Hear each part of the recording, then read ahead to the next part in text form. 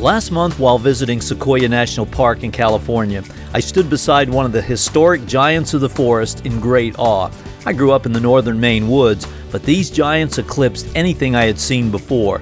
The words on the visitor guide that was handed out simply stated, "Find your awe." The same can be said standing at the rim of the Grand Canyon or at the foot of the Niagara.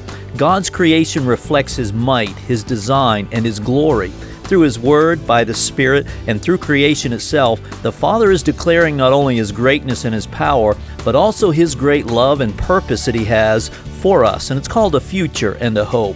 I learned as I was leaving the park, the outer bark of the sequoia is fireproof, and its seeds only germinate under the great heat of a forest fire that releases them.